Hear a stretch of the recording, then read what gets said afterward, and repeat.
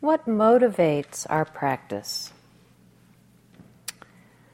Most often, most people come to practice with some sense of wanting relief, wanting help, wanting to heal, wanting to find something, wanting relief from suffering. And we often find it if we stay. But we also discover in the process of practicing, this doing nothing that Robert likes to talk about, we discover something else. We discover that we love the truth. I used to have the attitude that I could see the usefulness of practice for the relief of suffering. So I thought, oh, this is great. I'll be done with this very shortly, and then I'll be on my way. But something happened to me, and I fell in love with the Dharma. I fell in love with this understanding. I fell in love with hearing the Dharma, with knowing the Dharma, with tasting the potential of awakening. It will grab you at some point. You are looking actually at 4 people up here who all love the Dharma. Is this true? Am I telling a lie? And it's a wonderful love, because it doesn't disappoint in the same ways that other loves have. Truly, truly. However, it may not be so apparent in every moment. It may not be so apparent immediately. There's a cartoon I'd like to share with you of a wandering sadhu in a robe, barefoot, long beard, holding a staff. He's come to the end of the path, and there's a sign in front with an arrow pointing this way saying, "The meaning of life." There's an arrow pointing the other way that says, "Cheese and crackers." He's wondering which way to go. We've all probably had that moment of being hot on the trail of enlightenment, and then the lunch bell rings. Which do we choose?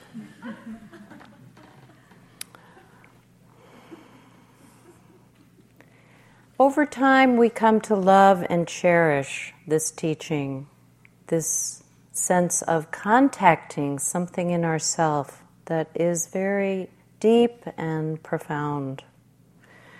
One of my teachers says he practices not to get rid of anything, but because he loves Buddha nature. He loves the deepest truth of his being, which is the same as the deepest truth of your being. The great philosopher Nagarjuna said, "Covered by the web of disturbing emotions, one is a sentient being.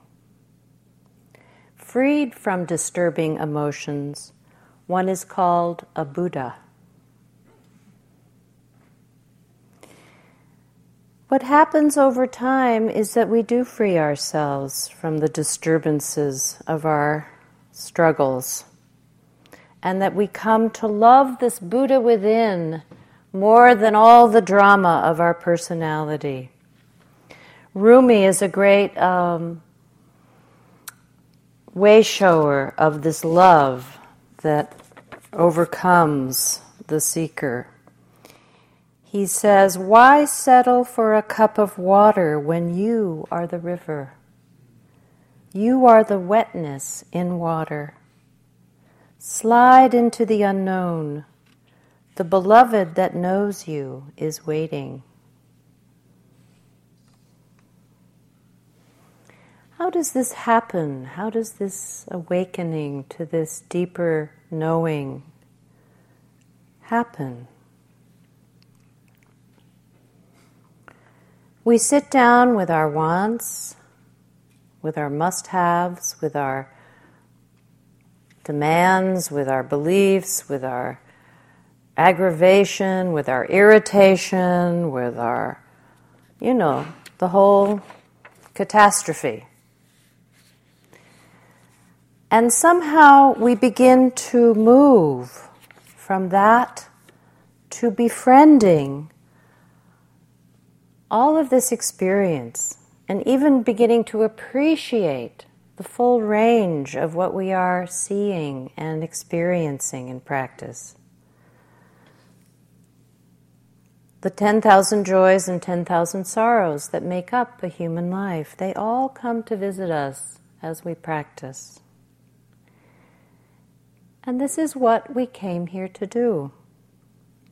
We may have thought that we were going to go to Spirit Rock to get, a little bit of a spiritual boost. But actually, we are not, it's putting the cart before the horse. We're not actually humans trying to have a spiritual experience, but we are spiritual beings having a human experience. Because of that, we are asked to open to all of what it means to be a human being. There's a poet whose name I probably do not pronounce correctly, but it's Czeslaw Milosz. He wrote this. He said, "The purpose of poetry is to remind us how difficult it is to remain just one person. For our house is open, there are no keys in the doors, and invisible guests come in and out at will." I think we could also say the purpose of spiritual practice is to remind us how difficult it is to remain just one person. For our house is open, there are no keys in the doors, and invisible guests come in and out at will.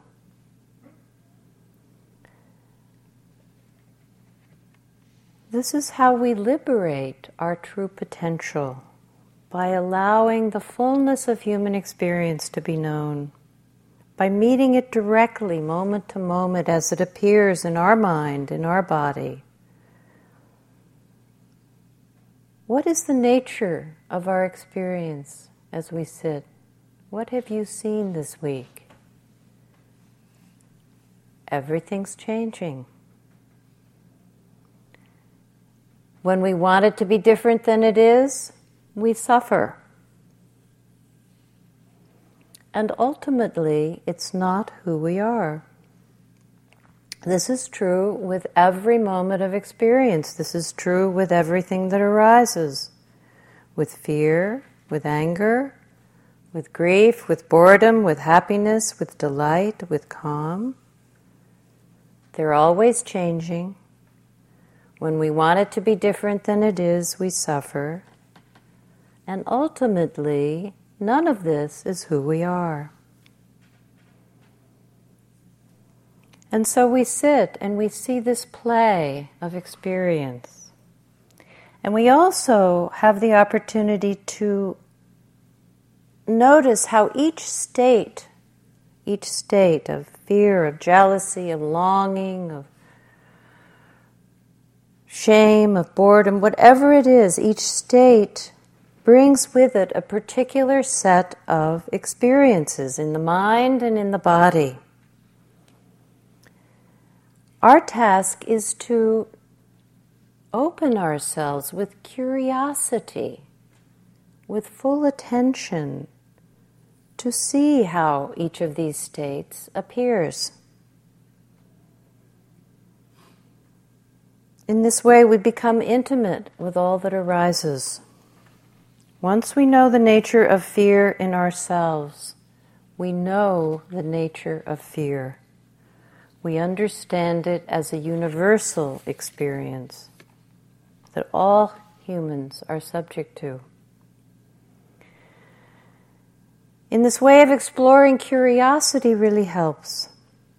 To ask ourselves, as if we were an anthropologist investigating our own interior landscape, what is it like right now to be filled with rage? What is it like right now to be jealous? What is it like right now to be judging myself so harshly? We can do this. We can look within and see, what is it like in the body right now? What is it like in the heart, in the mind? There's a monk who comes here to teach, Ajahn Sumedho. Some of you may have met him. Wonderful, wonderful man. And he often advises that a way to practice is by saying to yourself, all right, fear is here. Fear is like this. Struggle is like this. Loneliness is like this. Just like this. This is the way it is right now.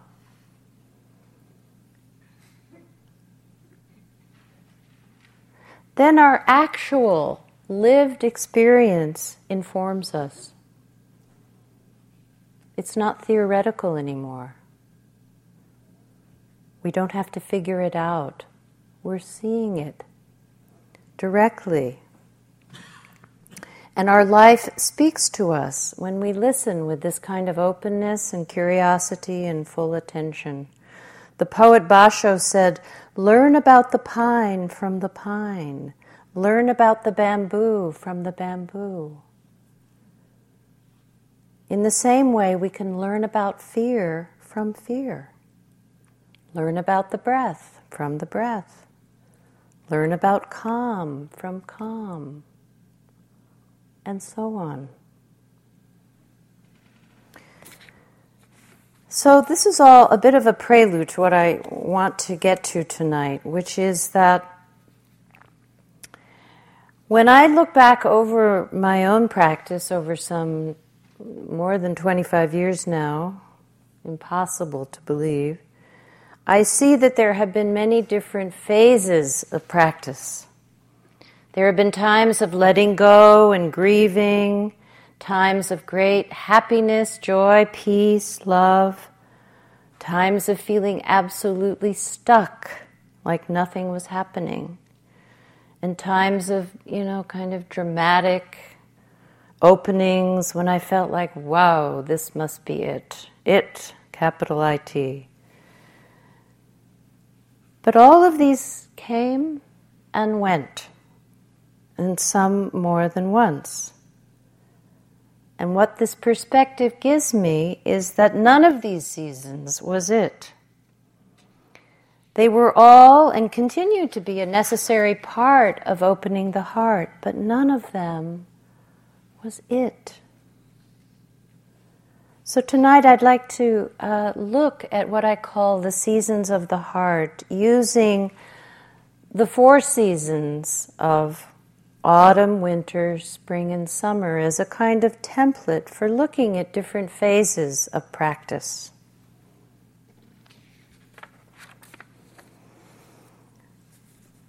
Each of these seasons connects us with a certain set of experiences and challenges which all humans face at one time or another. The seasons of practice and of life itself expose us to all sides of the human experience. Every season has its gifts and its challenges. And if we continue on this path, we will meet them all. The philosopher George Santayana said, "To be interested in the changing seasons is a happier state of mind than to be hopelessly in love with spring." That really sums it up. Can we cultivate that openness and interest in all the changing seasons? I'd like to begin with autumn. Autumn is usually when people enter practice. Not always, but often. It's when the ground shifts or gives way or things fall apart or the unexpected occurs, when our beliefs are challenged, things don't work out as we thought they would.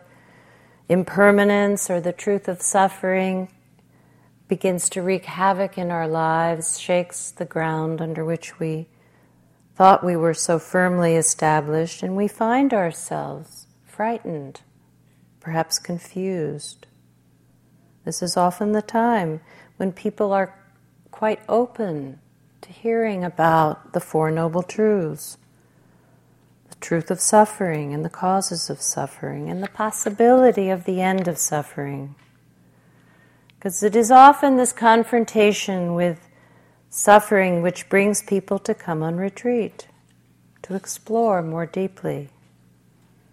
So in autumn, these truths begin to show themselves, become more apparent in our lives, the truth of ceaseless change.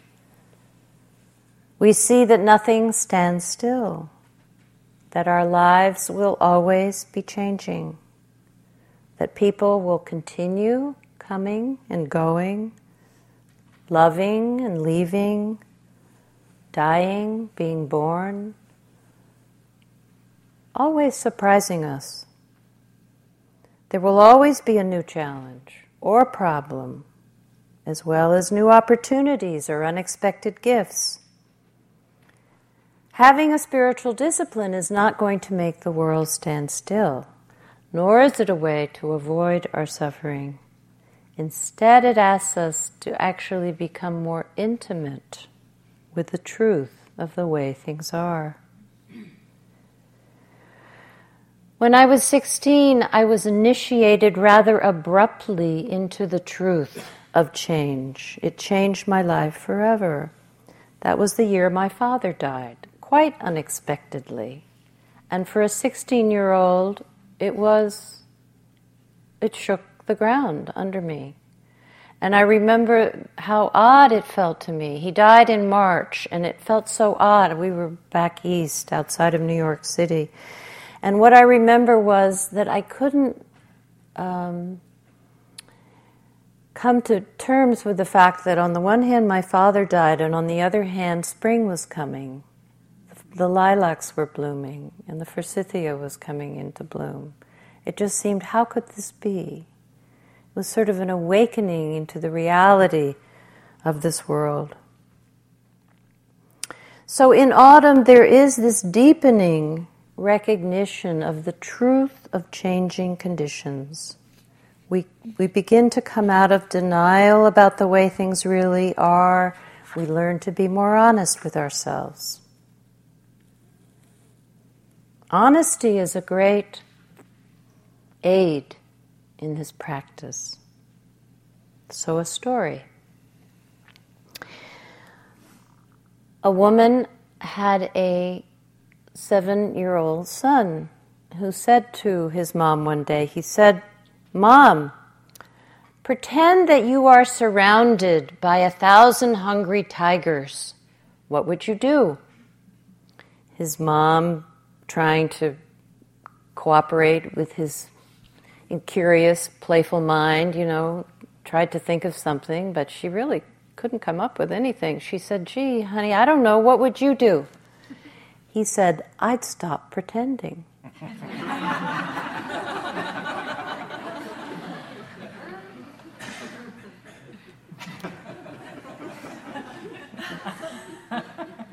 A lot of practices like that. How many tales have you spun while sitting here, pretending one thing or another? In the autumn of our practice, we stop pretending that things are other than they are. We learn to be truthful. We learn to be truthful about our feelings. We learn to be truthful about the fact that change is happening. All of these things.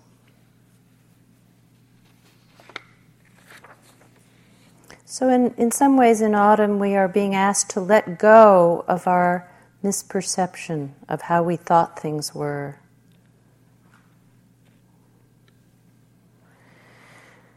We are also in autumn aware of endings, of losing, of the ungraspability of our moment-to-moment experience. Again, a loss of innocence about the way things are. Autumn is a very necessary season in our practice, and one which we will revisit many, many times. There is always more to awaken to, And it takes a while to trust that the process of letting go is a solution to our suffering.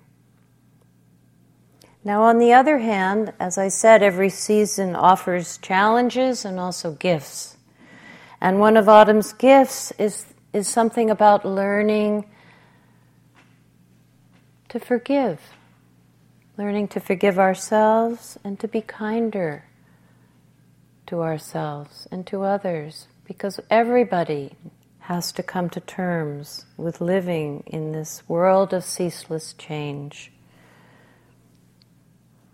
Naomi Shihab Nye wrote a beautiful poem called Kindness.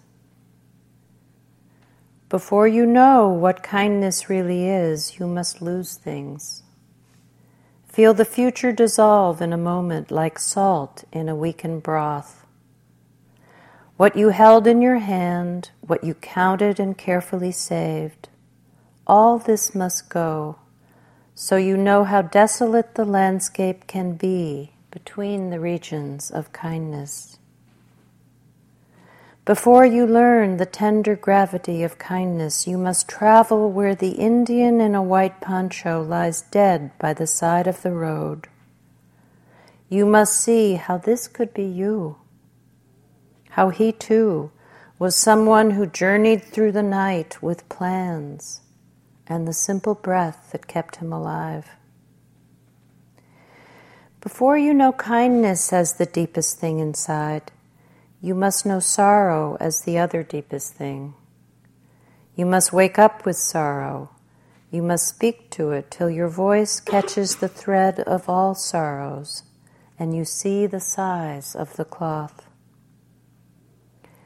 Then it is only kindness that makes sense anymore, only kindness that ties your shoes, sends you out into the day to mail letters and purchase bread, only kindness that raises its head from the crowd of the world to say, "It is I you have been looking for," and then goes with you everywhere like a shadow or a friend.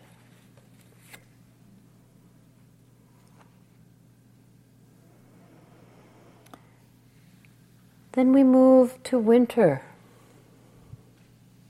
In wintertime, there is a sense of nothing happening. We don't know. We are in the dark. We may feel at an impasse. Many of you, I imagine, have had the experience of deep winter. I know I have back in New England, when there's that sense of everything being absolutely stripped and still. The woods are a black and white portrait, no color, no life, nothing moving, nothing stirring, and there's just this stillness and the sense of you just cannot imagine anything ever growing there again. In the same way, in ourselves, there is that sense of nothing moving, of being stuck somehow in the darkness. It's not clear how or when the hidden life in us will emerge. And this season, because it is so filled with not knowing and no movement, it may be the most difficult for many of us. This is where the truth of change does not seem very apparent. Will I be stuck here forever, is the fearful wondering. So at such times, and this is why I really love this practice, because it talks about things like patience. We're not a very patient culture. I'm speaking of the American culture. We don't know very much about that, and we don't appreciate what patience brings. But what is needed most when we are feeling in the deepest winter of ourselves is this quality of patience and resoluteness. Suzuki Roshi called patience constancy, the unchanging ability to accept things as they are. and to do this for a long time.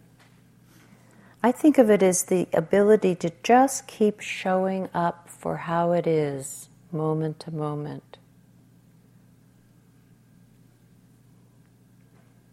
Another Sumedho story about patience. The same monk, this was during his time as a monk when he was training with Ajahn Chah in Thailand.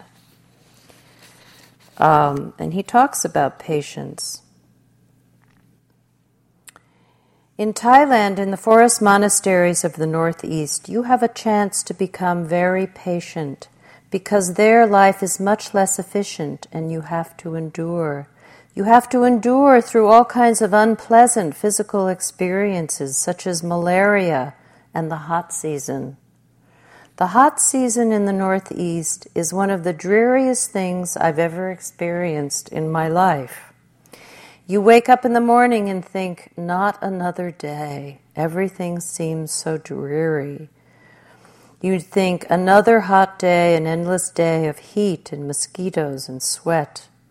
One day after another. And then finally one reminds oneself, what a wonderful opportunity for developing patience.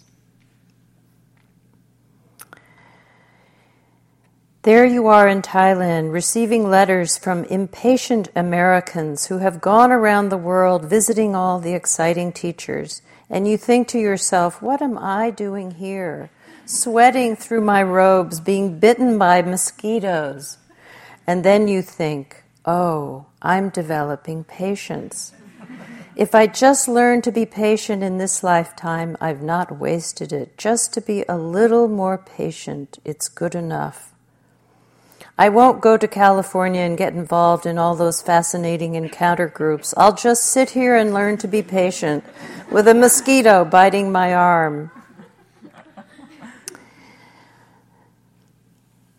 Because I always wanted to have an interesting personality, I trained myself in that direction and acquired all kinds of useless information and silly ideas so I could be a charming, entertaining person. But it doesn't really count. It's useless in a monastery in northeast Thailand. That mental habit just goes around in your mind when you're alone with nobody to charm and nothing's fascinating anybody. Instead of becoming fascinating and charming, I started looking at the water buffaloes and wondering what went on in their minds. A Thai water buffalo is one of the most stupid-looking creatures in the whole world, a big, clumsy thing, and has the dullest-looking face. So I'd sit there and create in my mind an image of a water buffalo, becoming more stupid, more dull, more patient, and less of a fascinating and clever, interesting personality. There's always some place, somewhere that's better. But patience means that you endure through the way things are right now.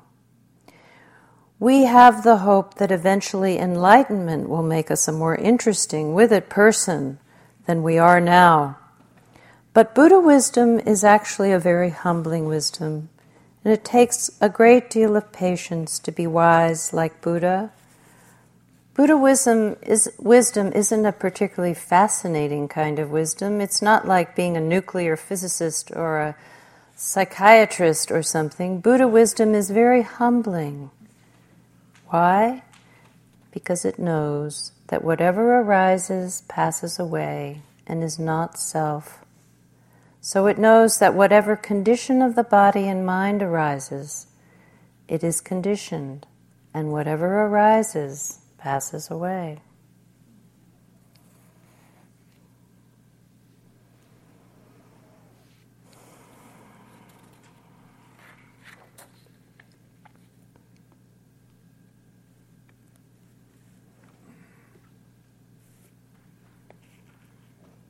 So in winter, we need to learn to be okay with not knowing, with being a little lost. Something is happening, but it's not obvious. And we also learn, perhaps, or even hearing that it's possible can sometimes help that sometimes the moment of deepest despair is the turning point.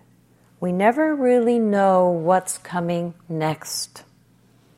We can go from despair to illumination in a moment. Eventually, this winter will give way to spring.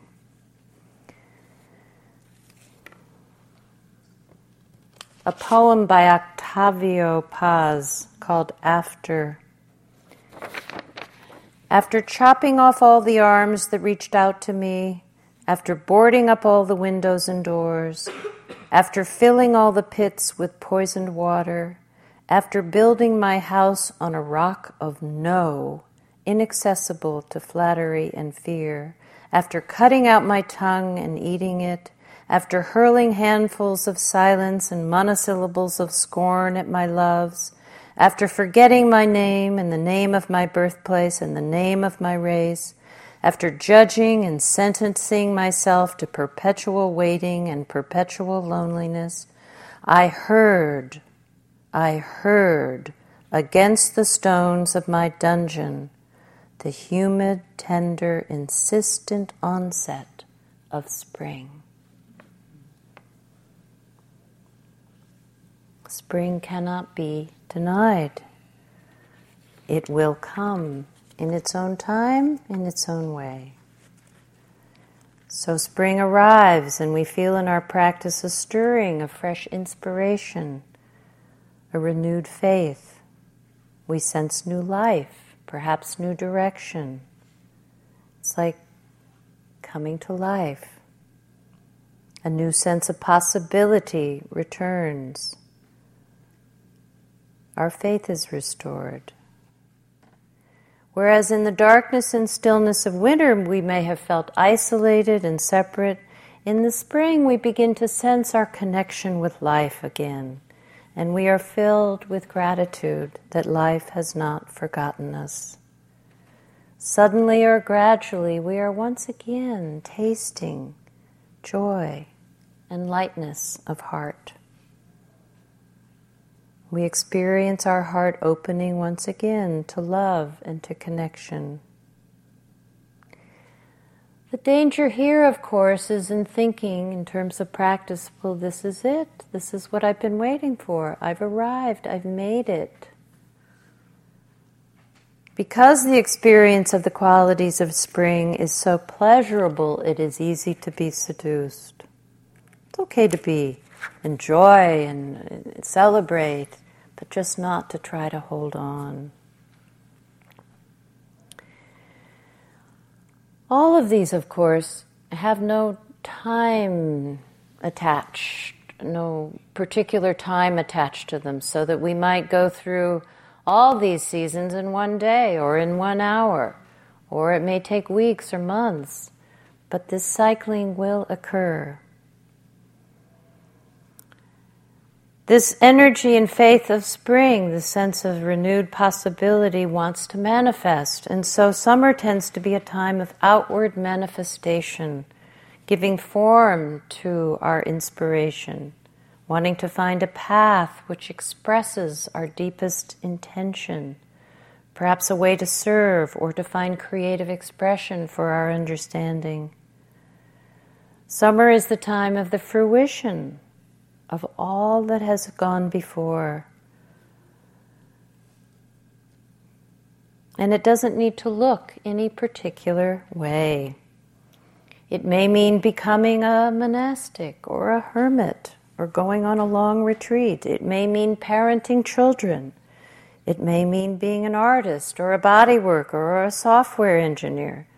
Whatever form our manifestation takes, it is permeated with this sense of inspiration and generosity and wanting to serve. We discover that this giving and receiving are one and the same.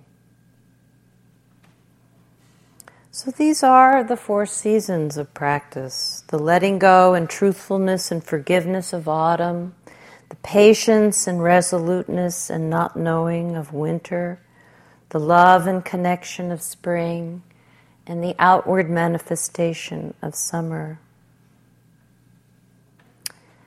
Over time, as we move through these different seasons over and over, we see each time we cycle through, we see more and more deeply how none of it is self. Not me, not mine. These seasons have a very impersonal or universal quality, and they train us. They teach us what it means to open to the full range of human experience. And in that we find a tremendous sense of intimacy with all of life. They also teach us how to collaborate with time.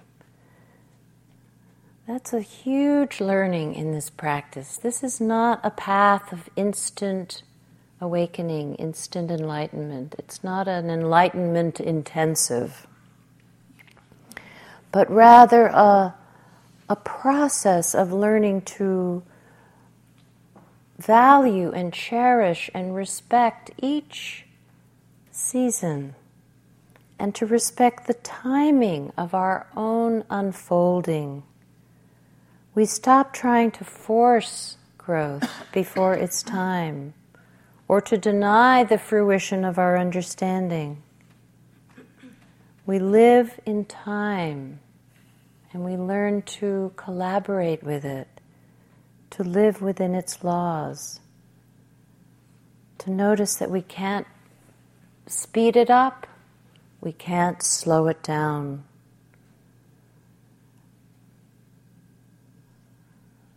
When we are in winter, we don't wish to be in spring. We see that there is a value in being just where we are. So we learn over time to allow the cycle with less resistance, less preference, more trust in what is being learned. Trust in letting go, trust in patience, trust in the unknown.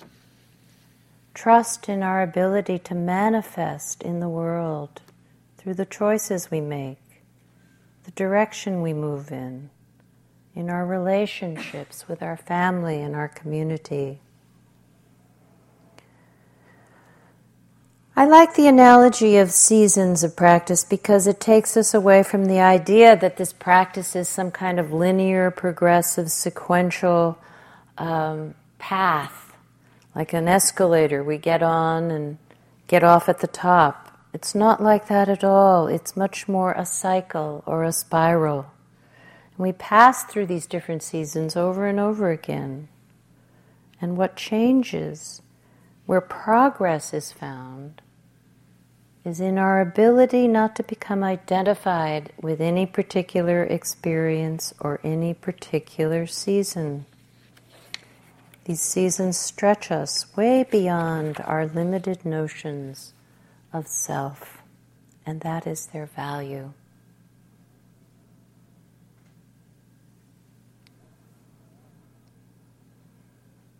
I think that's it. I thought I had something else to read, but I don't. I hope this helps you as you leave here and go back into your life. This sort of sense of the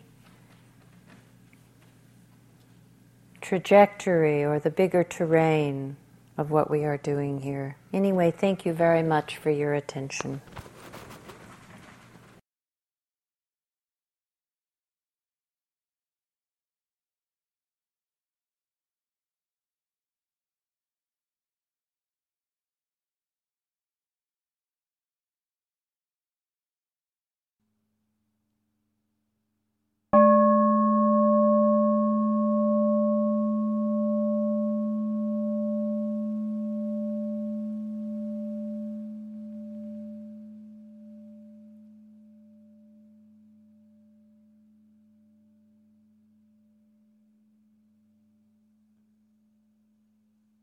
This talk was given by Anna Douglas at Spirit Rock Meditation Center on November 27, 2004. It is an offering of the Dharma Seed Audio. Thank you for listening. To learn how you can support the teachers and Dharma Seed, please visit dharmaseed.org/donate.